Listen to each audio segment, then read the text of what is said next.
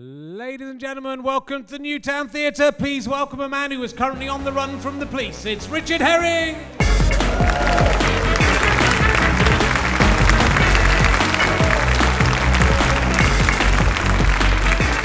Thank you very much. Hello! Hello, Edinburgh! It's good to be back. So welcome to Richard Herring's Lots of Sleep Today podcast.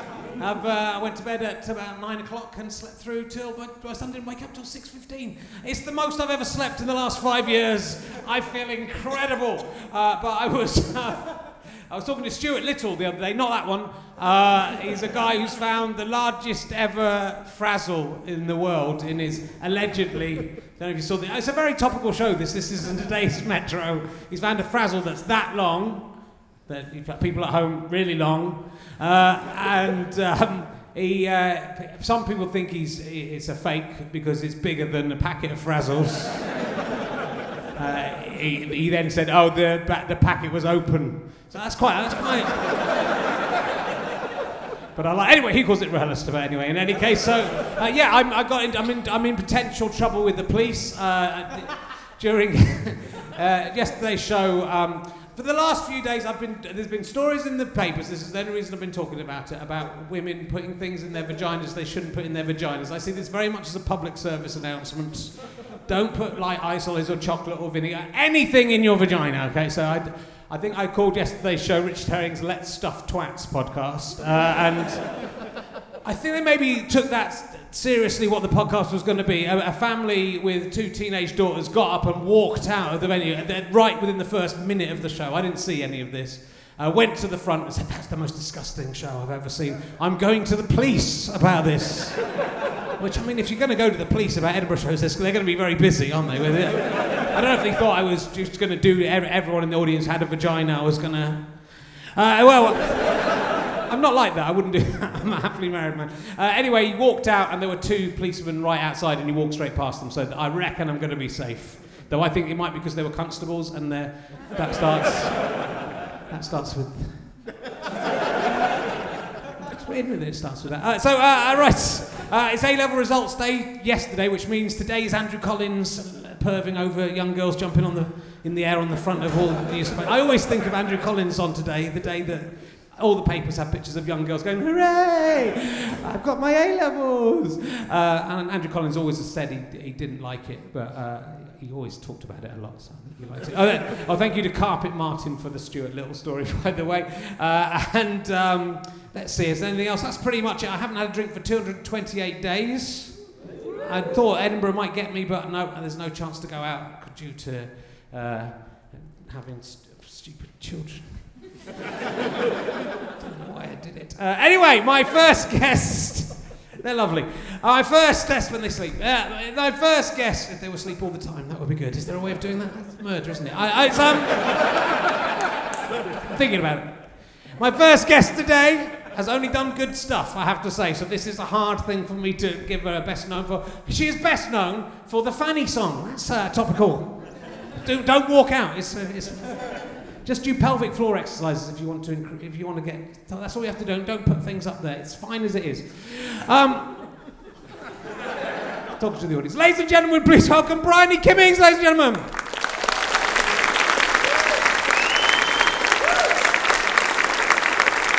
Come in, sit down.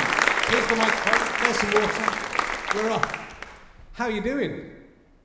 Okay. Yeah, good. Tired? You're tired? Yeah, but we're all tired. We're all a bit tired. Well, I'm not tired. I'm full of beans. I had 4 hours sleep the night before, so I'm going to crash in a second. I'm going to see Wallace and Gromit's orchestral adventure next. Oh, are you? Yeah. I saw that, but I can't. You can't be bothered. Oh, you can't be bothered.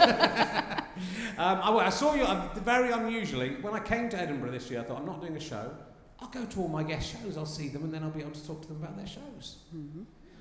I'm into anything except for your show, which I saw yesterday afternoon, evening, which I'm glad I did because I'm still processing it. It takes a long time to process that show. It's incredible, as you know.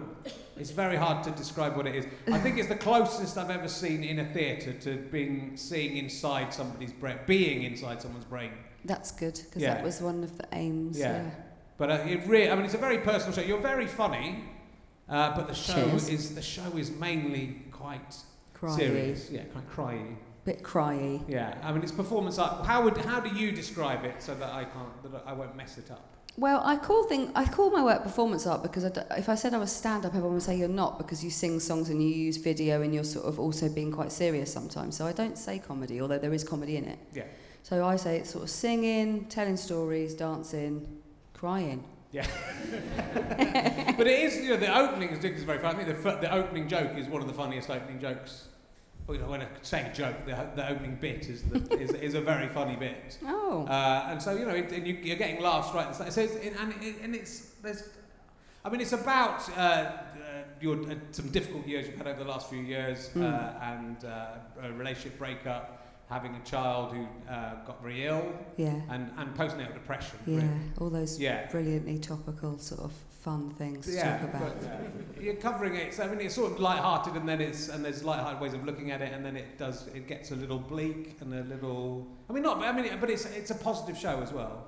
Oh God. Yeah, it's like the worst year of my life. Like we all have one of those years, right? Some of us might not have had it yet. I might get another one. But it was one of those ones where it was just like, everything that could possibly happen went wrong. And then I tried to make something about it, because I make stuff about my own life that wasn't, it kind of went there and said, this is how deep dark it can get. Yeah.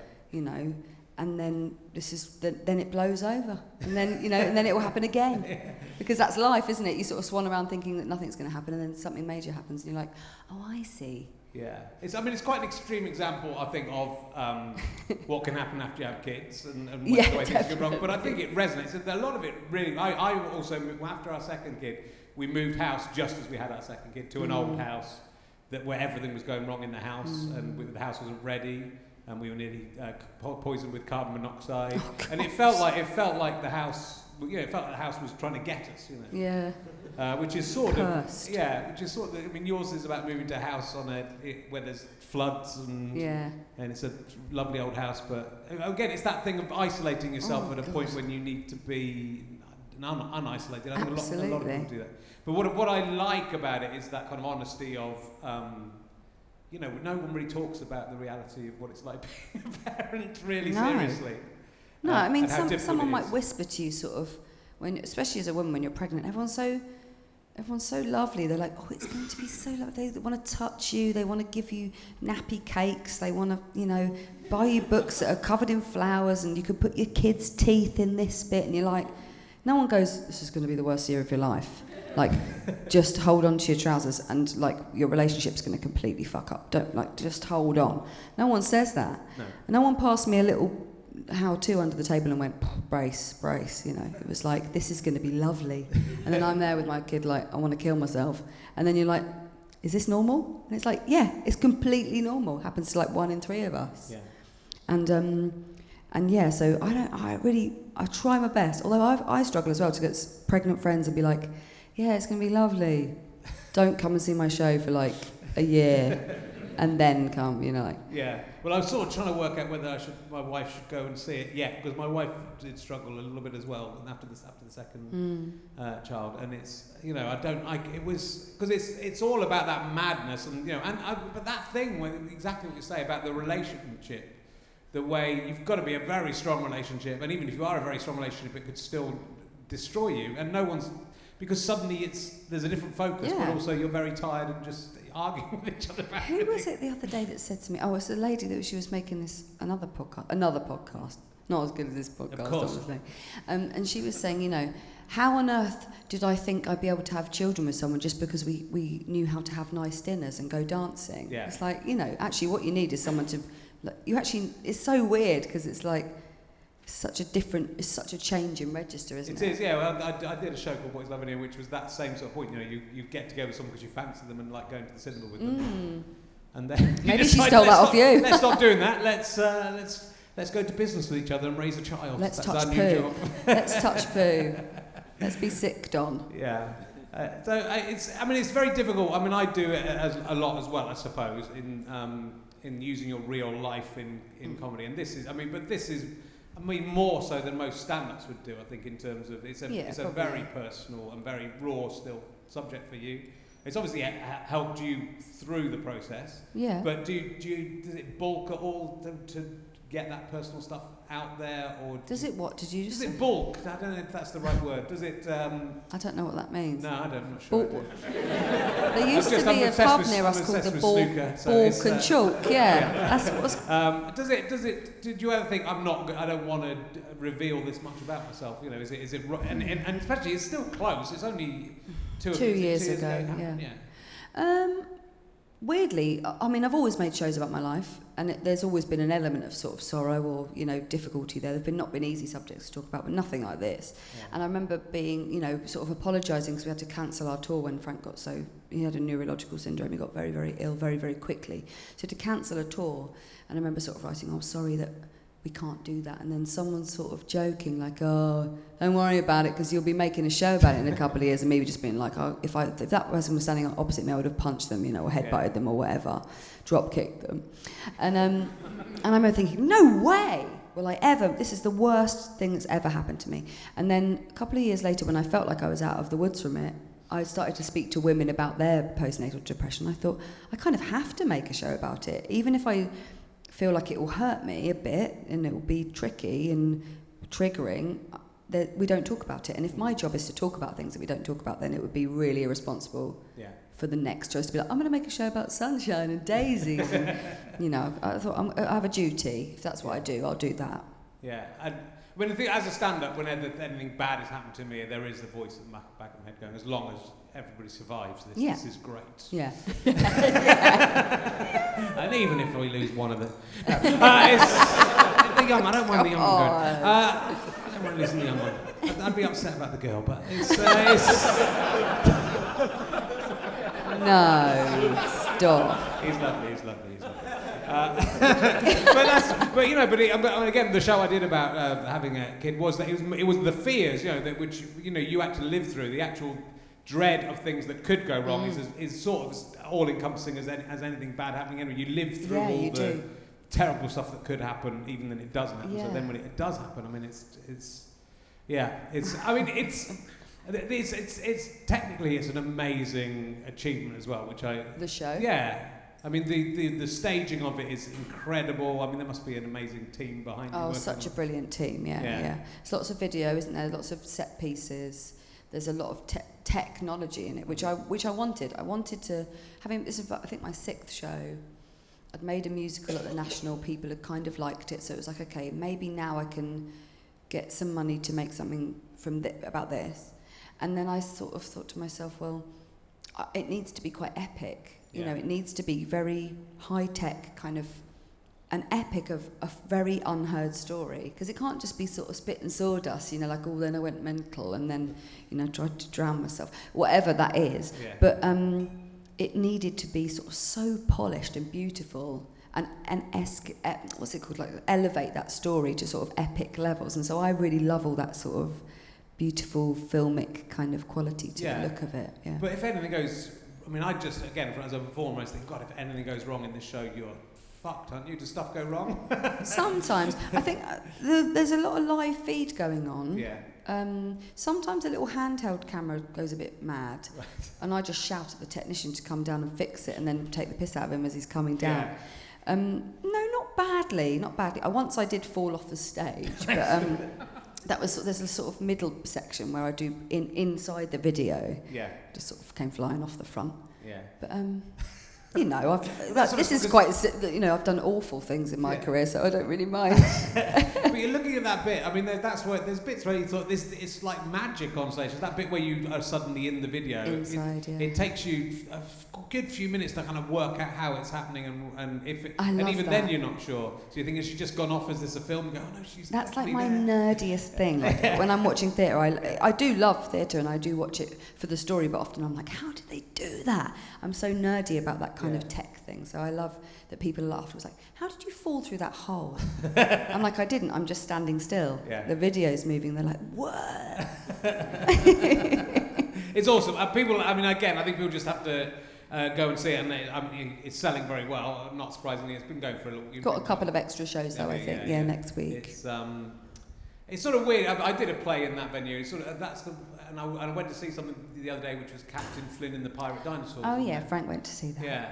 And it's sort of so weird when you just think all the different things that are capable of happening in that same space. I can't believe that Captain Flynn and the Pirate Dinosaurs happened in the same room as what I saw you do. I know, and then you sort of wait 10 minutes and John Robbins comes on with a microphone. You think, must be quite nice to sit in a venue and watch every show. Yeah.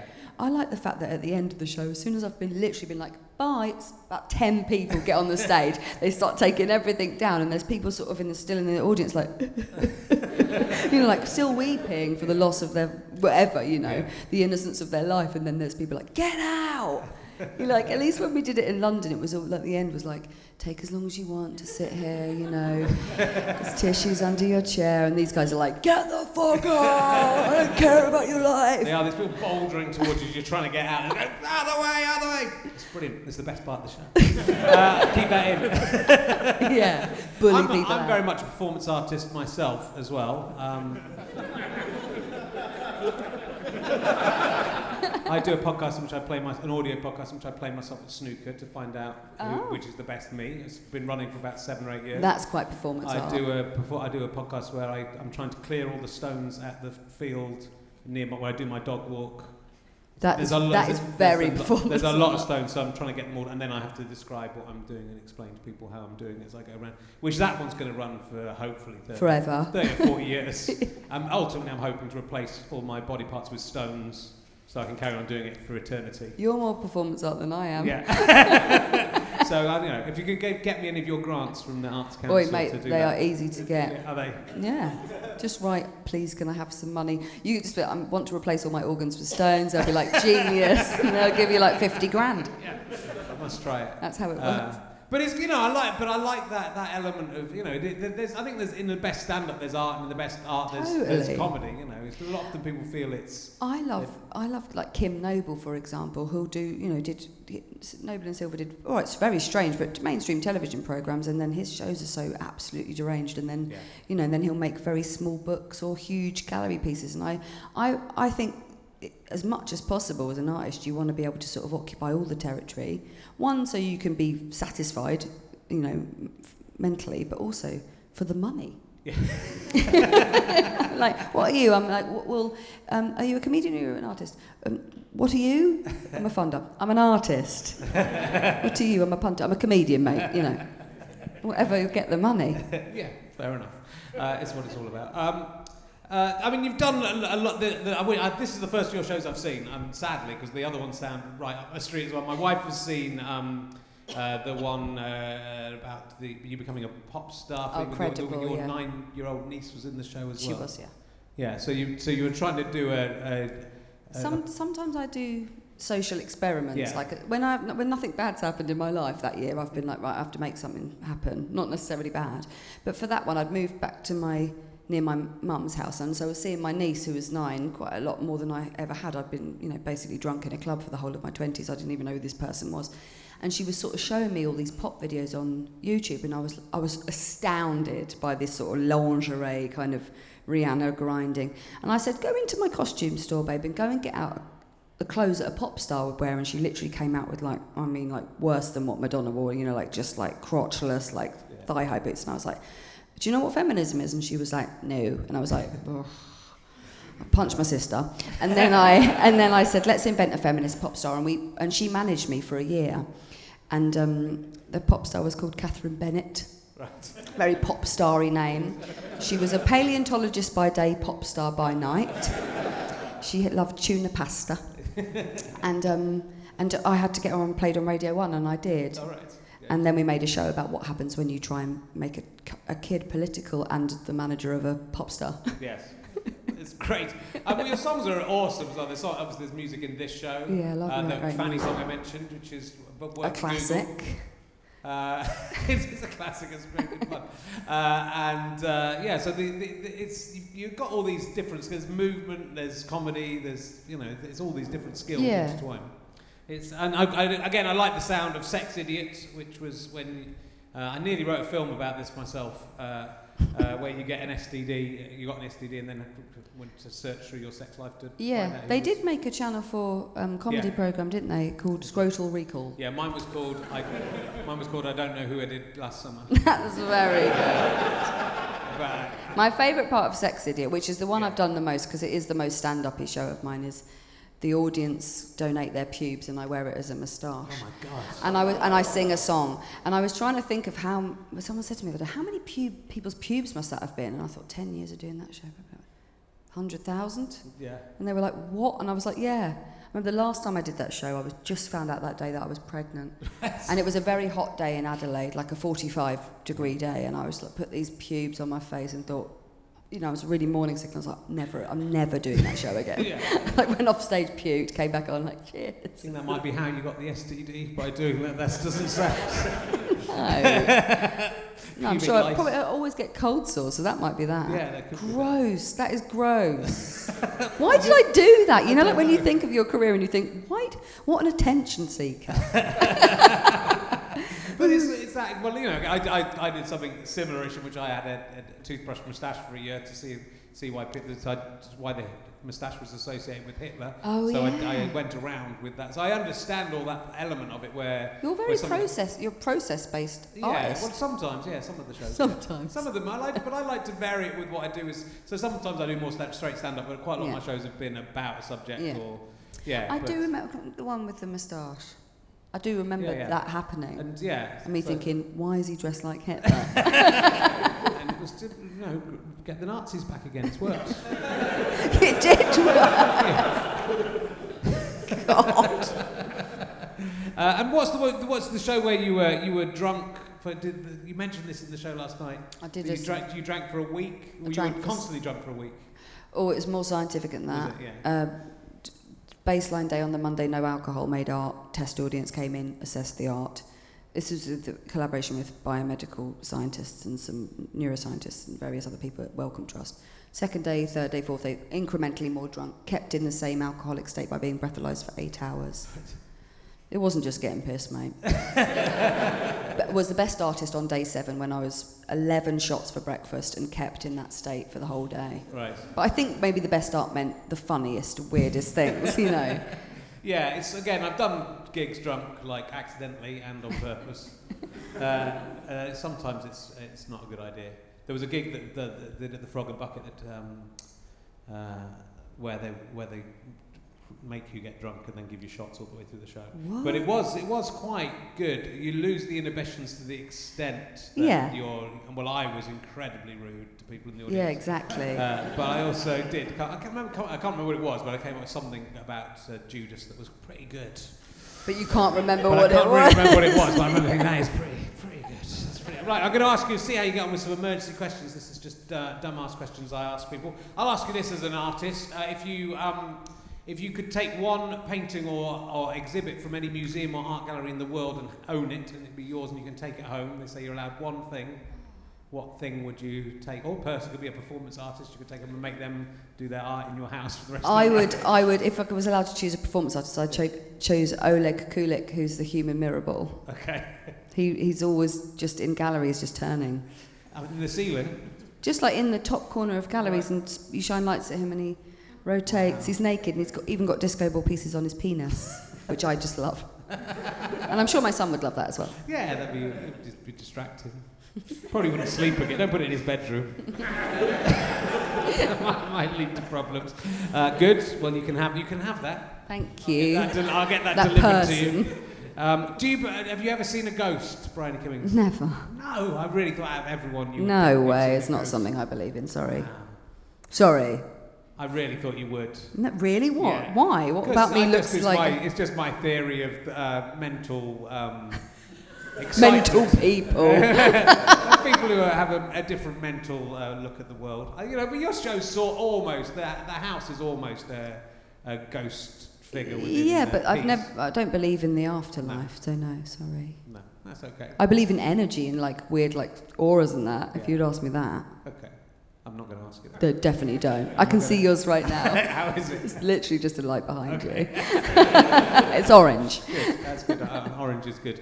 I was just going to ask you something. Then it's gone out of my head again. It was so important. I asked this. The leaking critical voice that you use in your show. God, yeah. Why do you have one of those? I guess all performers have that. It's interesting to have it. So you have a male voice who criticises you and says, whatever. And I play that guy. Yeah. So I pop out every now and then and kind of criticise myself in the show. Do you know why? What are you asking me? Why did I do it? Yeah, I've wondered. You've got to this stage where you're so successful, and is it really still there to that extent? Of course. Everyone has a critical inner voice. Yeah. I mean, I think, and he was there the whole time I was trying to write this show, so I was like, if he's going to be there the whole time, he might as well just come on the stage with me. And actually, by putting him on the stage with me, he kind of disappeared. Yeah. Because he allowed me to just be like, I can see this for what it is. But no, constantly. Yeah. I'm writing a film at the moment. I've got one coming out in December, Christmas film, which should be like, right, now, Bryony, you are a screenplay writer. But of course not. I'm sitting down to write another film and I'm like, who the hell do I think I am? So it's constant. It's just knowing that it's there and being able to say, shut up, mate. You're a dickhead. Yeah. I mean, the creative process, you go through that. It's always horrible until it's finished and then it's nice for a little bit and then you have to start again. Yeah. Exactly. So you've always got that. So the film you've written with Emma Thompson, right? Yeah, It's Paul Feig, is it? My favourite director. Yeah. Managed to... So this is called Last Christmas. Is there? Can you give us any information about it, or is it? You can watch the trailer on YouTube. It's got Emilia Clarke in it of Game of Thrones fame, who's lovely, and Henry Golding, who was in Crazy Rich Asians. Okay. Did she come and see your show, Emilia Clarke? She didn't actually. She was here this week. She was here. And I looked at the list, and you weren't on there. I know. What a bitch. I know. I knew it when she killed all those people with that dragon. I know. She was going to turn out. She's a psycho. I liked it till then, and then she turned out not. No, and I can't tell you much about it apart from it's a Christmas rom-com. Yeah. It's very festive. It's gorgeously shot, and Paul's calling it a love letter to London. Sure. It's just gorgeous. And how's the working process with Emma Thompson? Were you sitting down writing with her, or were you passing? I went to her gaff. Did some brainstorming. Greg's part of the writing of it as well, her husband. Wrote a draft. We meet each other every now and then. Sometimes I go to her parties. She's ever so nice, which is, like when you're like, please be nice. And she's bloody lovely. Yeah. Oh, that's good. Well, we'll look forward to that. It's out at Christmas. Yes. November 8th. That's good marketing. That's what I would do. But it's not on last Christmas. It's on this Christmas. George Michael's, based on the lyrics of George Michael's song, that kind of thing. Do you refer to the fact that George Michael died at Christmas in the film? I can't remember. I don't remember. That's what I'm saying. Just leave him alone.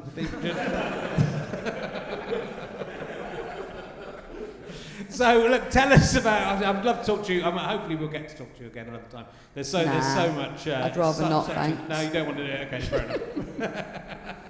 As my critical voice has come in. You're rubbish. Don't make me come back. I mean, I don't really need that. That's how I do the podcast. Yeah, I'm shit. Get some good people on. Phew, thank God. So tell us where you're on and where your extra shows are.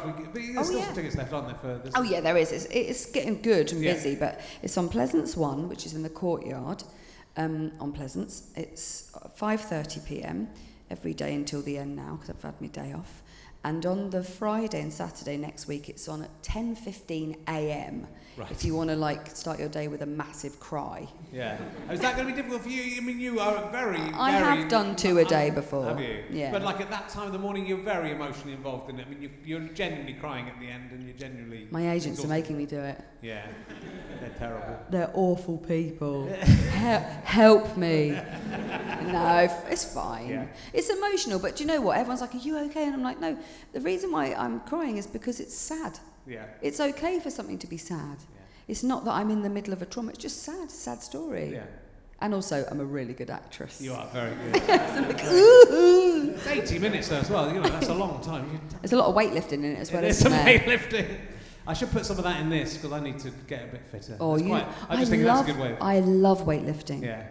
It's my thing. Is it? Look at me, I'm huge. But I just love the way it makes me feel. I don't know. I hate running, or any kind of cardio. I'm such a massive smoker. Anything that disrupts my smoking. But you can smoke whilst weight training. Well, we're going to have to draw it to close as we have another guest. But ladies and gentlemen, massive round of applause for Bryony Kimmings. Thank you for having me on. Thanks so much.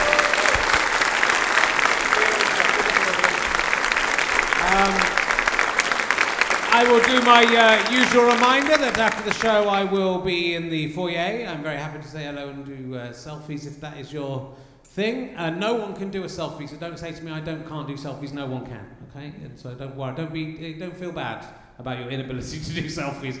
No human being can do them. I don't know why it's become a thing. I'm selling my books, Emergency Questions, 1001 Emergency Questions. That's the new one. If you prefer something that fits in your handbag, that's the original Emergency Questions book. Costs the same, but there's half as many questions in it. But they're better, they're 3 times as good, so do the mathematics. There's also some stickers you can get as well, saying I'm one of the cool kids.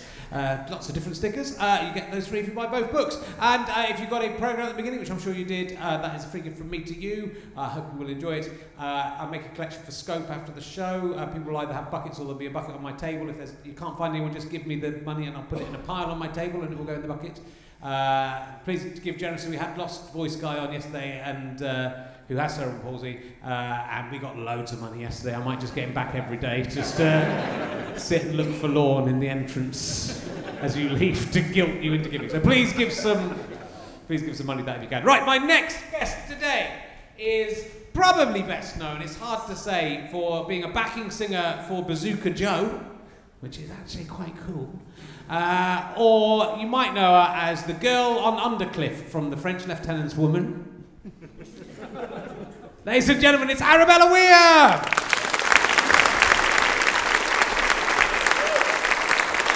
Welcome. Pick up the microphone.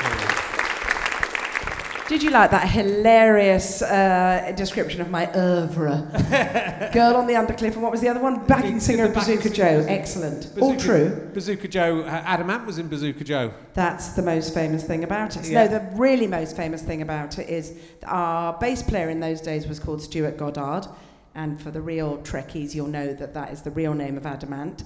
And then at one of our last ever gigs was supporting a band at an art school, predictably enough, who were playing their first ever gig, and they were so bad that they were booed off, and this is not a joke, within about sort of 35 seconds, and they were called the Sex Pistols. That is true. Wow. Imagine if you'd gone on to be a backing singer for them. No. What? I'd probably be dead. And French Lieutenant's Woman, do you remember working on that? Yes, that's I your remember first credit. It was in the days when nobody worried about budgets. It was also long before the Me Too days, although there was plenty of that stuff going on. And I had a tiny part, you might think from the name of my character, Girl on the Undercliff. And the purpose of my character was that I was a saucy local girl with my boobs hanging out, not quite literally, but one of those sort of 18th, 19th century costumes. And the idea was that me and my boyfriend were sort of cavorting in the woods, and the very uptight character played by Meryl Streep would be looking at me and my boyfriend frolicking in an unfettered way, and that she and Jeremy Irons would see us and think, oh, that's how sex should be. And so I'm in the film for about, 11 seconds or something. And that was an 8-week shoot for me. Wow. Because I was on weather cover. But it was fantastic. Yes, I was very, it was a long time ago, though. But not many. I bet there are lots of French Lieutenant's women fans in here. Yeah, that's what you've all come for, yeah? It is, yeah. Oh, look, it's the girl from the Undercliff. Must rush down there. The girl from the Undercliff. If you're the girl from the cliff, that would have been better, obviously. But the girl from the Undercliff. Girl from the Undercliff. You know, you've got to start somewhere. Well, you're up in Edinburgh. And have you done Edinburgh? You must have done Edinburgh before. You've not. You've done the Fringe before? Someone just went, no. Is my Wikipedia entry person here. I did the festival for the first time ever as a drama student in 1976, and I've never been back since. So this is my first ever live show. I mean, not my first ever live show, my first ever solo show. And yeah, it feels pretty epic. Yeah. Why did you decide to bring it to the Fringe? Well, I know Edinburgh very well. My dad's from Dunfermline, was from Dunfermline, and my mum was from Melrose. And so I know Edinburgh very, very well indeed. So the whole festival thing wasn't, like anybody from around here. It wasn't a kind of oh, you know, that's a thing. I knew Edinburgh anyway. And then I'd been to the festival loads of times, and then last year I saw a couple of my mates, females, doing shows, and I thought, yeah, I can do that. One was, I'm not going to say who it was, but one was terrible. And I thought, I can definitely do better than that. But for me, it's always been like a Mount Everest. Yeah. It's always been like, if I can do that, I can do anything. That'd be less Mount Everest and more New York, wouldn't it? If you can make it there, you can make it anywhere. That's the reference. And not Mount Everest, because obviously if you can make it there, you can also make it other places. So yeah, and then I just, also my kids have gone to university, and I'm a single parent, and I think that deserves a round of applause, actually. No, I'm joking. I don't really think all women are single parents. Oh, yes. I don't believe that either. And so I just sort of thought, yeah, I'm going to do it. And funnily enough, I do a lot of this. All the way through the discussions with the producers and everything, I thought, yeah, we're having these conversations, but I'm not going to really do it. And then they go, right, we've booked this venue. And I was thinking, yeah, book away, because I'm not really going to be there. Mm-hmm. And then suddenly it looked like I was doing it, and here I am. But I'm having a really good time, but I am pretty frightened. Yeah. Well, you're up and running now. You must be. The nerves must have settled. It's all selling well. The show is about my mum, so most of you will probably know that I had a very famous catchphrase, which was, "Does my bum look big in this?" And that was about total silence. No. I've got a very young audience. They're very, very young. Yeah, everyone's under 20. Got no fast show. Never heard of that catchphrase. No. And by the way, it was my catchphrase. In case somebody gets, yeah, but I mean, other people said that. No, they didn't. And I've had 2 espressos this morning. I'm cooking, and really, that catchphrase came out of the fact that I did genuinely believe my life would be perfect if I had lost weight and had a smaller bum, and a Prada handbag. Obviously, that turns out to be true. And then when I sort of thought about it, it was all because my mother, who was, as I say, Scottish and not a lovely homemade jam and drop scones Scottish. She was very puritanical, punishing. Don't get too big for your boots. What's that about? Don't do that. Don't look nice in that. That's not. That Paul Whitehouse, he's marvellous. You're okay. How's he let you on his show? I had that once. And so this show is called "Does My Mum Loom Big in This?" So it's all about, see what I've done, see what I've done.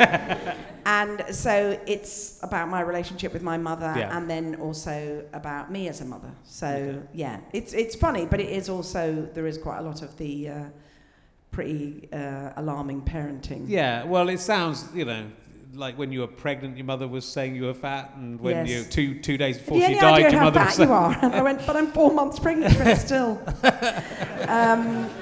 She just couldn't. I mean, I don't know how many of the audience are actually Scottish, but so many of my Scottish friends identify. I don't think it's exclusively Scots, actually, but it's that thing of, I'll have to undermine you, I'll have to keep, don't get too big for your boots, just sort of stay in line, don't get noticed. I mean, I think it must have been wanting your kid to achieve, but also thinking they would achieve better if they were sort of told. It was always, you're not more special than anyone else. Oh, yeah, I found that out in a hurry, working with a lot of men. But yeah, I think it's just, I don't know where it comes from, because that's not what I'm like. I mean, I literally break out a brass band when my children remember to flush the lab. You are a genius. So yeah, it's about that, and it's about me as a mother. And yeah, I mean, it's tough parenting, isn't it? Because you do tend to try and do the opposite to the things that affected you as a child, and your children then aren't necessarily the same as you were.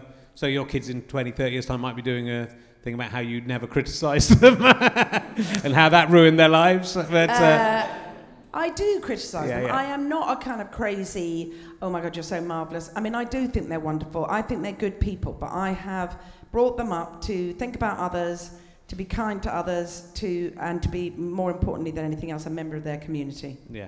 So, yeah.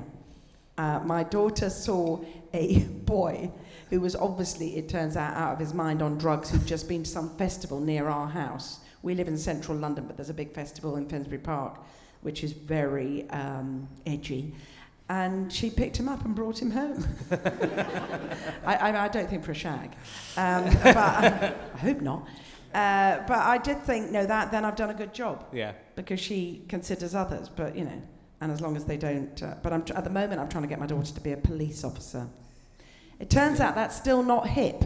And I think, well, I think that's weird. I think, okay, I'm older now, but I think police officers can make a difference. It's only like being a social worker on a, with more members of the BNP. No, that's not true. But she goes, "You are joking, right?" And I'm thinking, I think that's quite cool.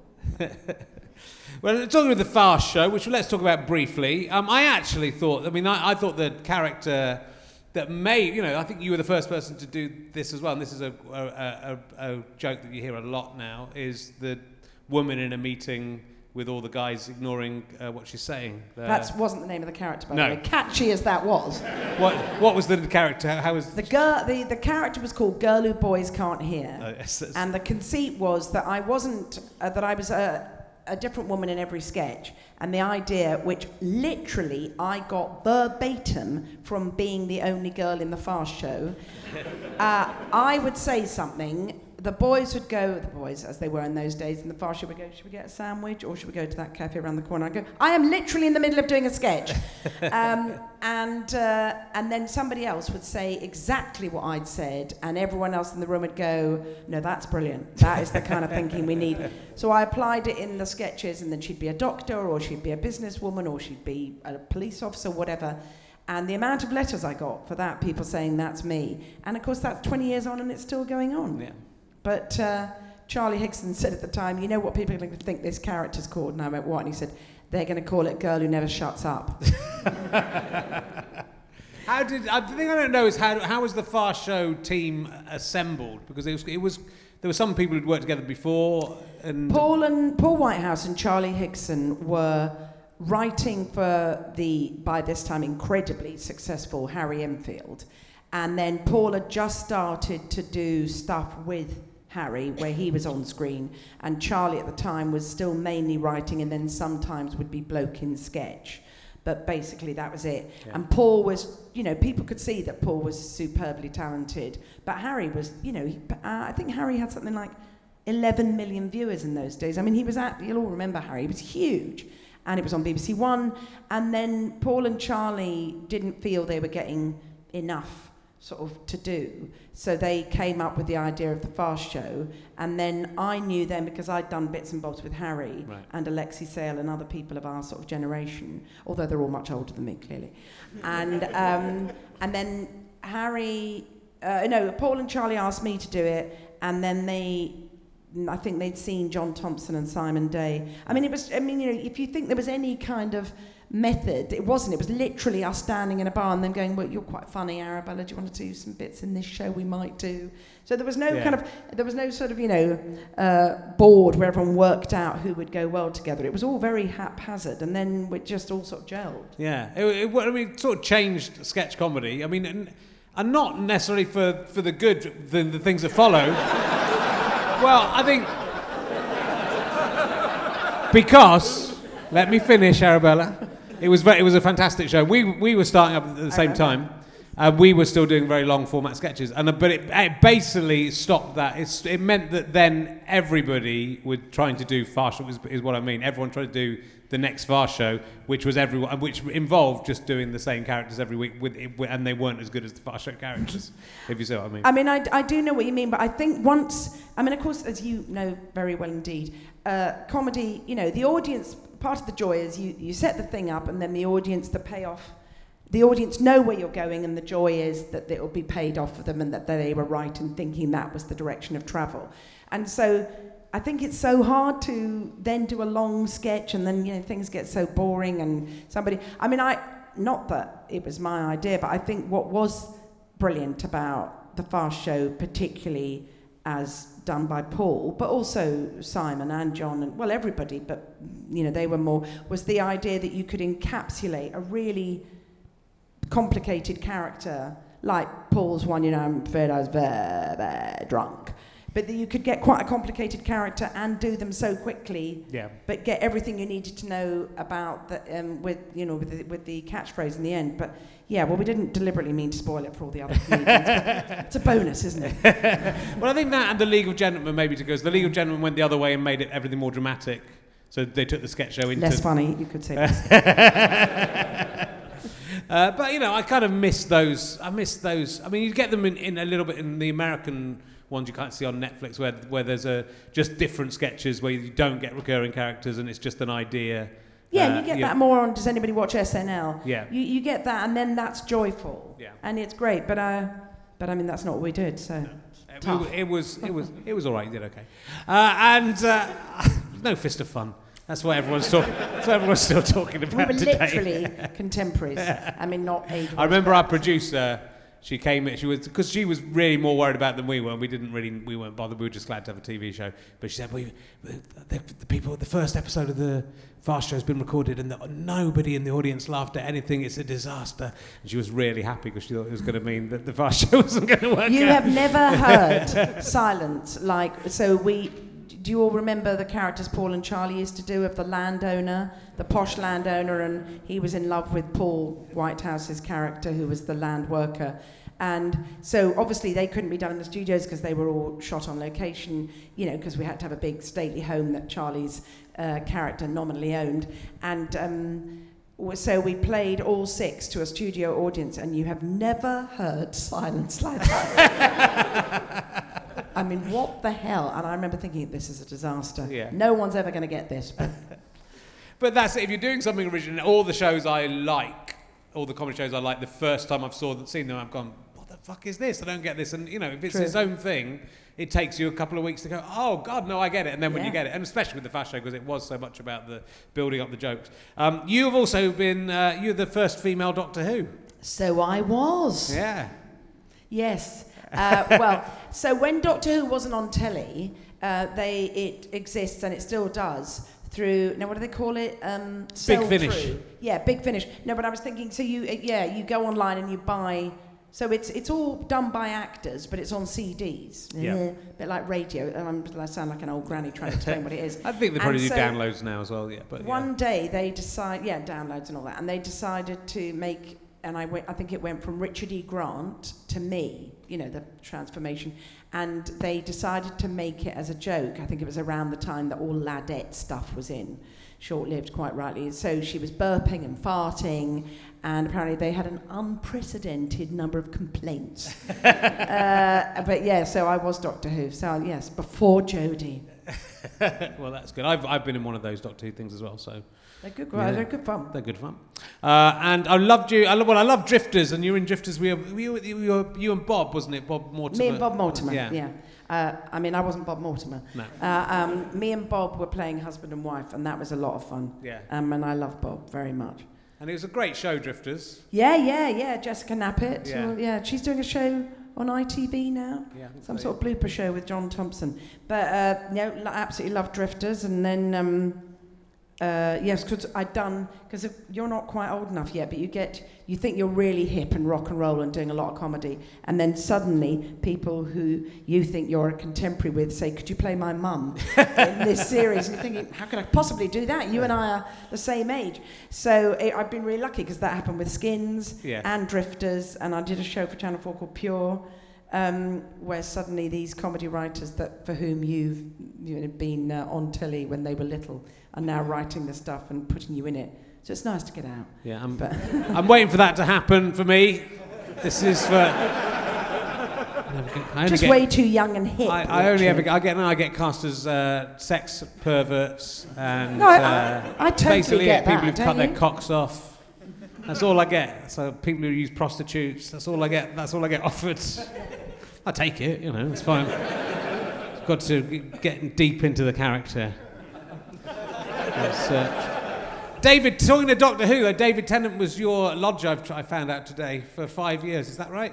How did you find that out today? I found out everything today because I looked you up on the internet today. Is that what does it say that on Wikipedia? Yeah. Well, I don't know if Wikipedia somewhere. Who's Scottish in the audience and over about 40? Right, so 25 and a half, I think, maybe coming up 26 years ago, there was a really brilliant TV drama called Taking Over the Asylum, which was about a radio station in a mental home set in Glasgow.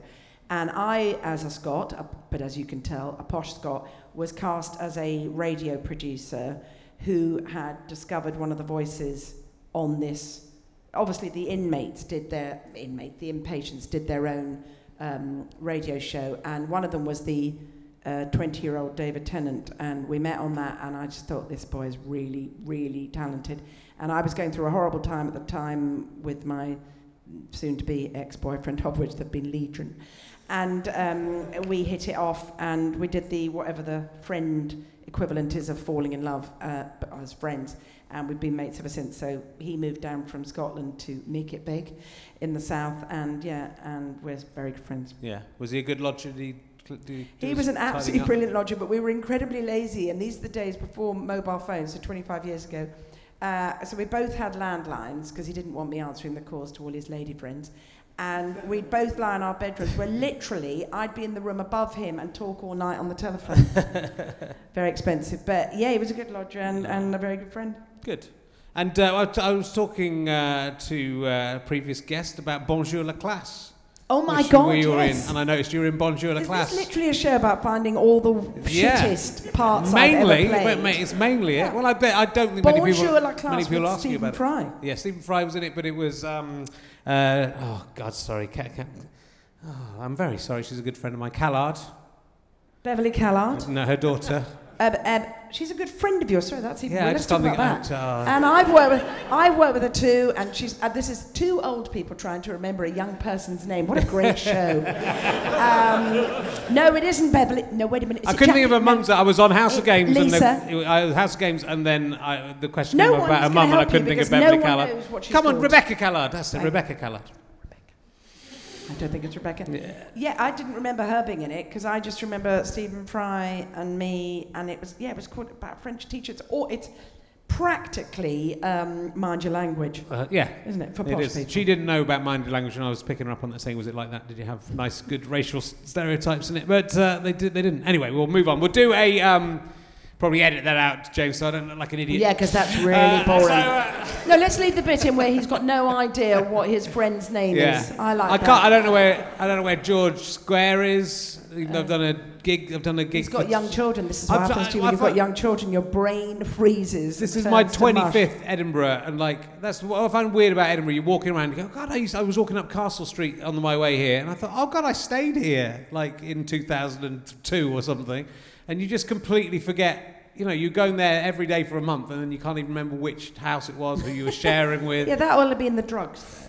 No, I'd never. God, I wish I'd have so many excuses for the way my career's gone if only I'd taken loads of cocaine. But I've got no excuses. I so envy Tony Slattery.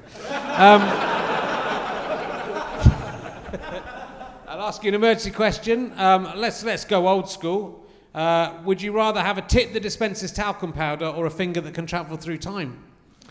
Would I rather have a tit? Yeah, a tit, like your bosom or your nipple, your breast would have could dispense talcum unlimited powder. Free talcum powder for life. Or a finger that could travel through time. Your travel. Well, that's a no-brainer. The finger. Yeah, of course, that's the answer. Yeah. What would you? To give you an easy one to start with, what would you use it for? What would I use my finger? So the finger is attached to me? Yeah, but it can go to places in the past through a little vortex. Ooh, what would I use it for? You've been Doctor Who. You should have thought of this as part of your preparation for the role. The sonic screwdriver. Yeah.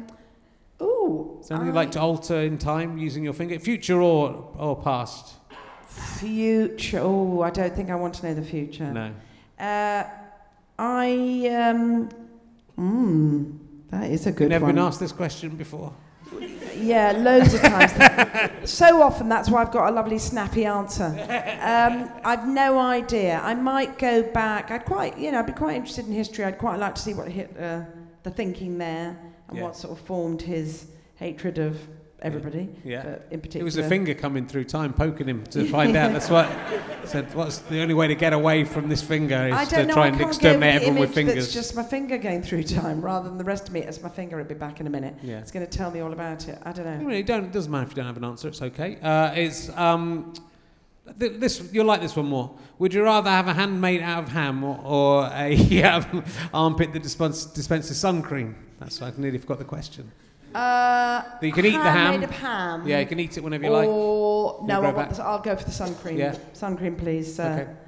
Thank you. Good. Let's just. I don't really want anything under my arm. I've got enough fat there, never mind anything else. But yeah, it'd be useful to have the sun cream. Because it's so boring, and then I'd never get stopped at the airport, would I? No. Because you're always, you've got to pack it, and it's got to be in 100 ml and all that, but it'd always be there. No, that'd be good. No. And then that mean my children have to touch me because they'd have to get it out, wouldn't they? That'd be the dispenser. I go, you've got to give me a hug because the sun cream's underneath my arm. My daughter, I asked her for a hug, and she said, "What, you a fucking pedo?"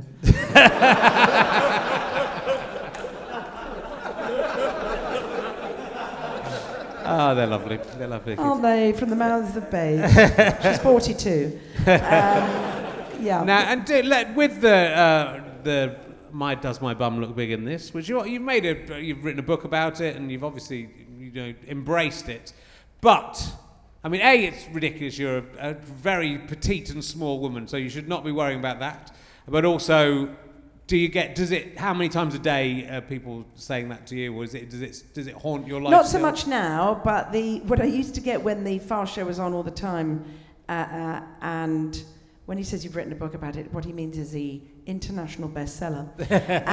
But my favourite one was when my kids were like, they knew I was on the telly and stuff, but they don't care what, and they were like 8 and 9, so they're old enough to know when strangers come up to you and stuff. But a bloke at an airport went, "Oi, aren't you the bum girl?" And I thought, now in a dark alley that could be a different story, couldn't it? And I went, "Hello."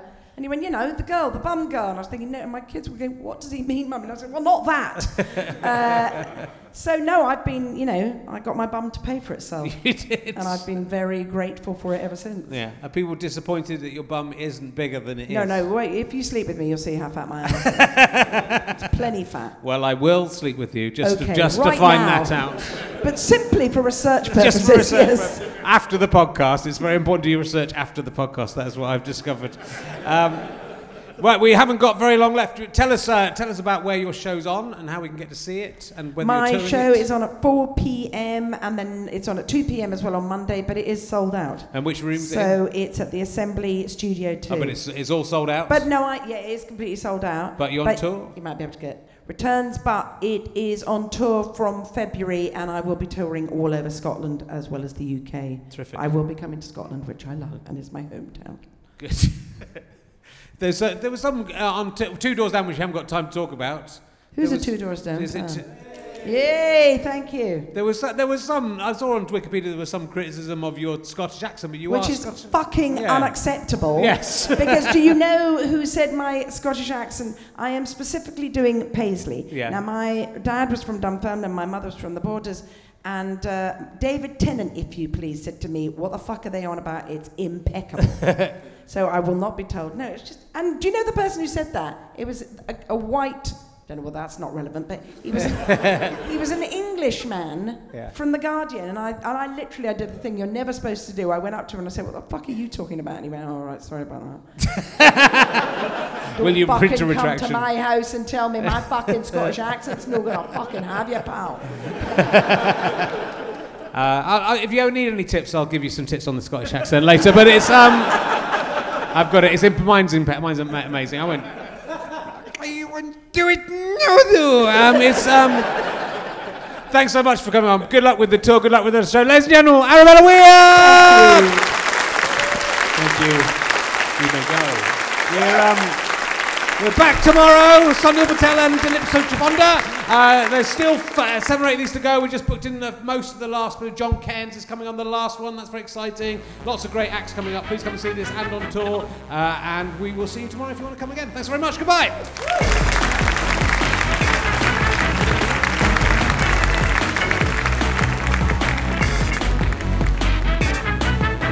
You have been listening to RHLSTP at the Edinburgh Fringe with me, Richard Herring. Thank you to Pest for providing the music. Thank you to everyone at the Newtown Theatre and The Stand, and everyone at GoFasterStripe.com. The producer is James Hingley. This is a Sky Potato, Fuzz and GoFasterStripe.com production. Go to RHLSTP.co.uk to find out more. RichardHerring.com/gigs to find out who my guests are for the rest of the run.